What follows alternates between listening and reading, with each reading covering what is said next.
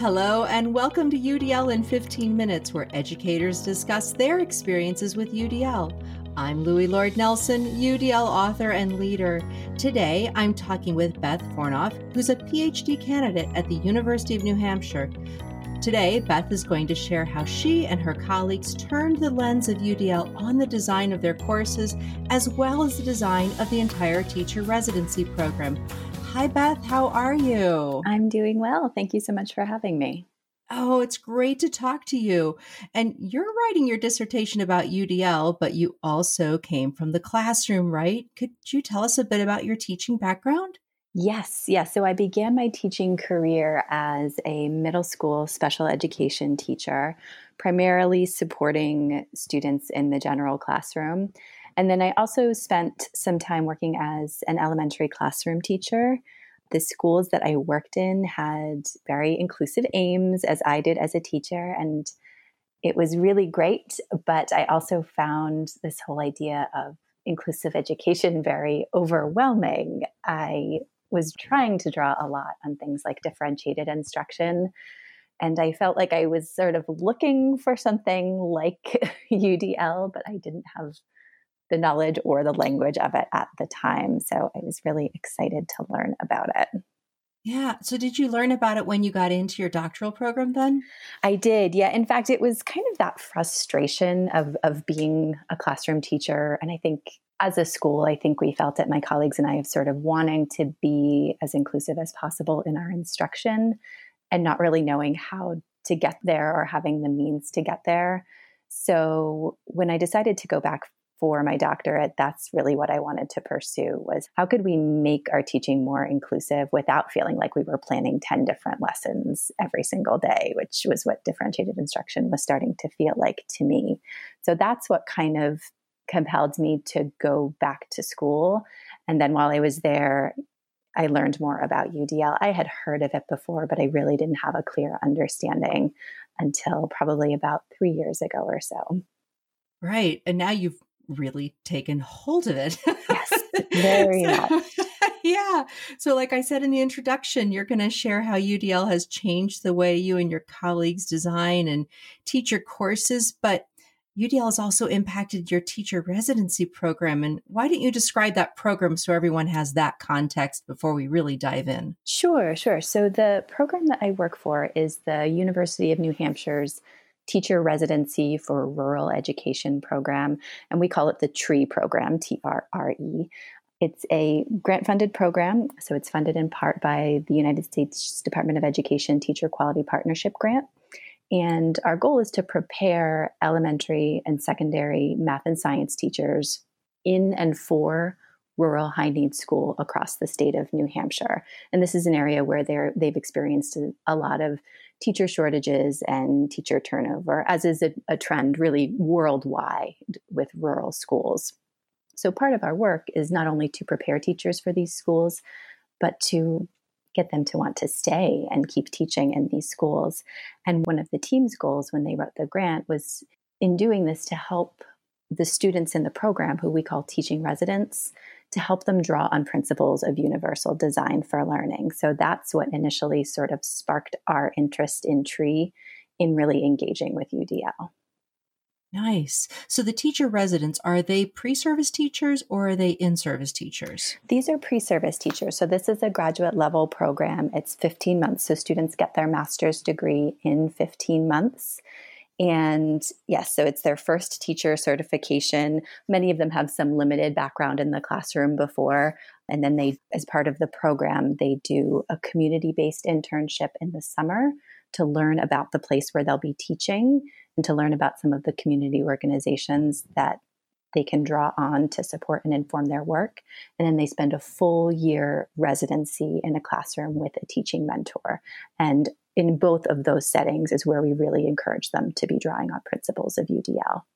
Wow. So they're in the setting where they will eventually teach, or they're in a similar setting? A similar setting. So we have schools who we partner with for the residency. for that year-long teaching experience. And then our graduates, once they graduate, they commit to teaching in a rural New Hampshire school for 3 years following graduation. And there's any number of schools that they can choose to work in. In some cases, our graduates have gone on to teach at their residency placement. And in other cases, they've found other sites across the state to work in as well. Okay, there are so many dimensions to talk about here, but I am going to go I'll pull us back to the UDL conversation because I'm like, oh, I have 10 other questions about this, but we can maybe get to that one later. Sure. So I do love this focus on the rural schools. Like you said, it's needed. And then within that project, of course, that you wove in UDL, so that's really fabulous. So it helps us go into the meat of the conversation. Lots of us use that analogy of a lens when we're talking about UDL. And you shared that you turned the lens on not only yourself, but your course and the program. And you've had some pretty significant epiphanies. So why don't you share those?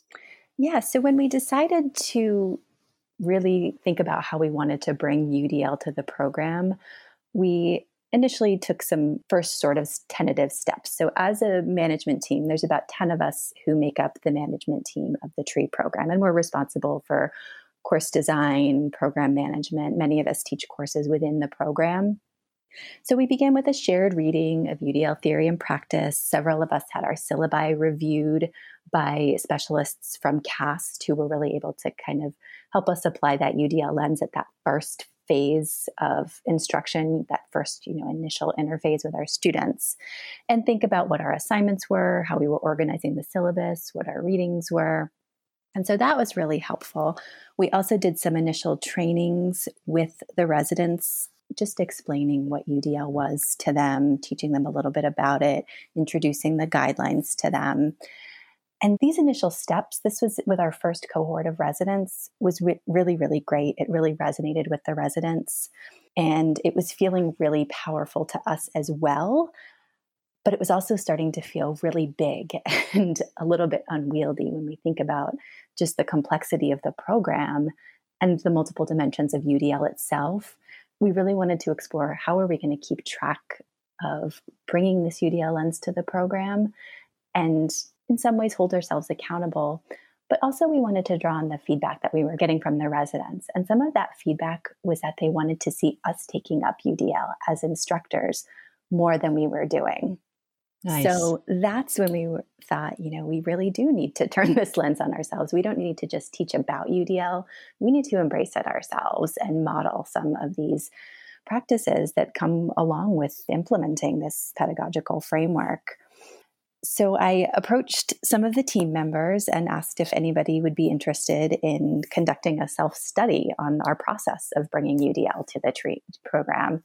And initially it started with 4 of us. Our team has now grown to 6. And we've done a range of different activities over the past, it's been about a year and a half now that we've been doing this self-study. And I think probably the most powerful and significant one has been conducting a barrier analysis. We had limited experience with UDL coming into this. And we went to the literature. We were reading a lot about UDL in higher education and specifically in teacher education. And one piece that we read shared how a department had conducted this analysis of their operations and systems and written materials to determine where the barriers were. So we decided to do this with our syllabi. So each of the team members looked at his or her own syllabus that they taught in the TREE program and just tried to look, and see what could be a barrier for some of my students here in the way I'm teaching this, in the options that I'm providing for curriculum, for accessing content, for representing content. And so we wrote a little bit about that. We looked at our syllabi, we wrote some memos, we came together as a group and had a discussion about this. And one of our team members actually said, what if we map these onto the guidelines and see where these barriers fall? We use the guidelines almost as a tally system or a map, really. And we found that many of our barriers were in that first horizontal row of access, which is really problematic because if the residents weren't able to access the curriculum, that had pretty significant implications for them as teachers and for their future students. So our next step was after identifying all of these barriers in our courses, was to figure out ways to minimize them. So one barrier was that we were all incredibly text heavy in our assignments. We were asking residents to read and read some more, and then read on top of that almost every week in preparation for all of the classes that they were taking, which, many of us in higher education, that's a modality that we're very comfortable with. So it was hard to see that. But we eventually realized, looking across these syllabi, just that word read kept showing up. So we tried to change that a little bit. We started making options for students to explore websites, to engage with TED Talks. We made some audio resources available when it absolutely had to be a text. Another thing that was a consistent barrier was in our options for action and expression. We found that we were often, not surprisingly, asking students to write to demonstrate their knowledge. And, when we sort of thought we were being very UDL by saying, oh, you could make a video instead, or you could do a PowerPoint, or you could create a Powtoon, we weren't providing enough scaffolding for those tasks. So those options were really what we call them now as non-options, right? So we wanted to think about how can we make this more meaningful? How can we scaffold these choices so that residents actually take them up, and then in taking them up are compelled to use them in their own practice for their own future students. So it's been this really iterative, ongoing process. Right now, we're actually in the process of looking at our second round of syllabi and the changes that we've made from our first time teaching these courses with our first cohort of students. And now we're in our third cohort of students. And so it's been really powerful just to see how so many of us have redesigned our courses in terms of goals, in terms of sources of knowledge and expertise, who we're drawing on to be the privileged voices of content and how those might be relevant for students, as well as the ways that students are accessing our resources. Right. Oh, there's so much in here. So I love that you have your 4, now 6 in your team, and that you all wanted to do this reflection on these barriers together. And you did that mapping to discover those barriers. But it sounds like in the process of doing that you challenged yourselves to have a quality understanding of the guidelines and the checkpoints. I've seen people do the mapping before, but they stay at a level where maybe they're just reading essentially the short sheet, the great graphic that CAST offers us. Yes. And they don't take time to go beyond what's written. And so then there's a misconception of what physical action means, or even getting into the depth of what it means to minimize distraction. What does that mean?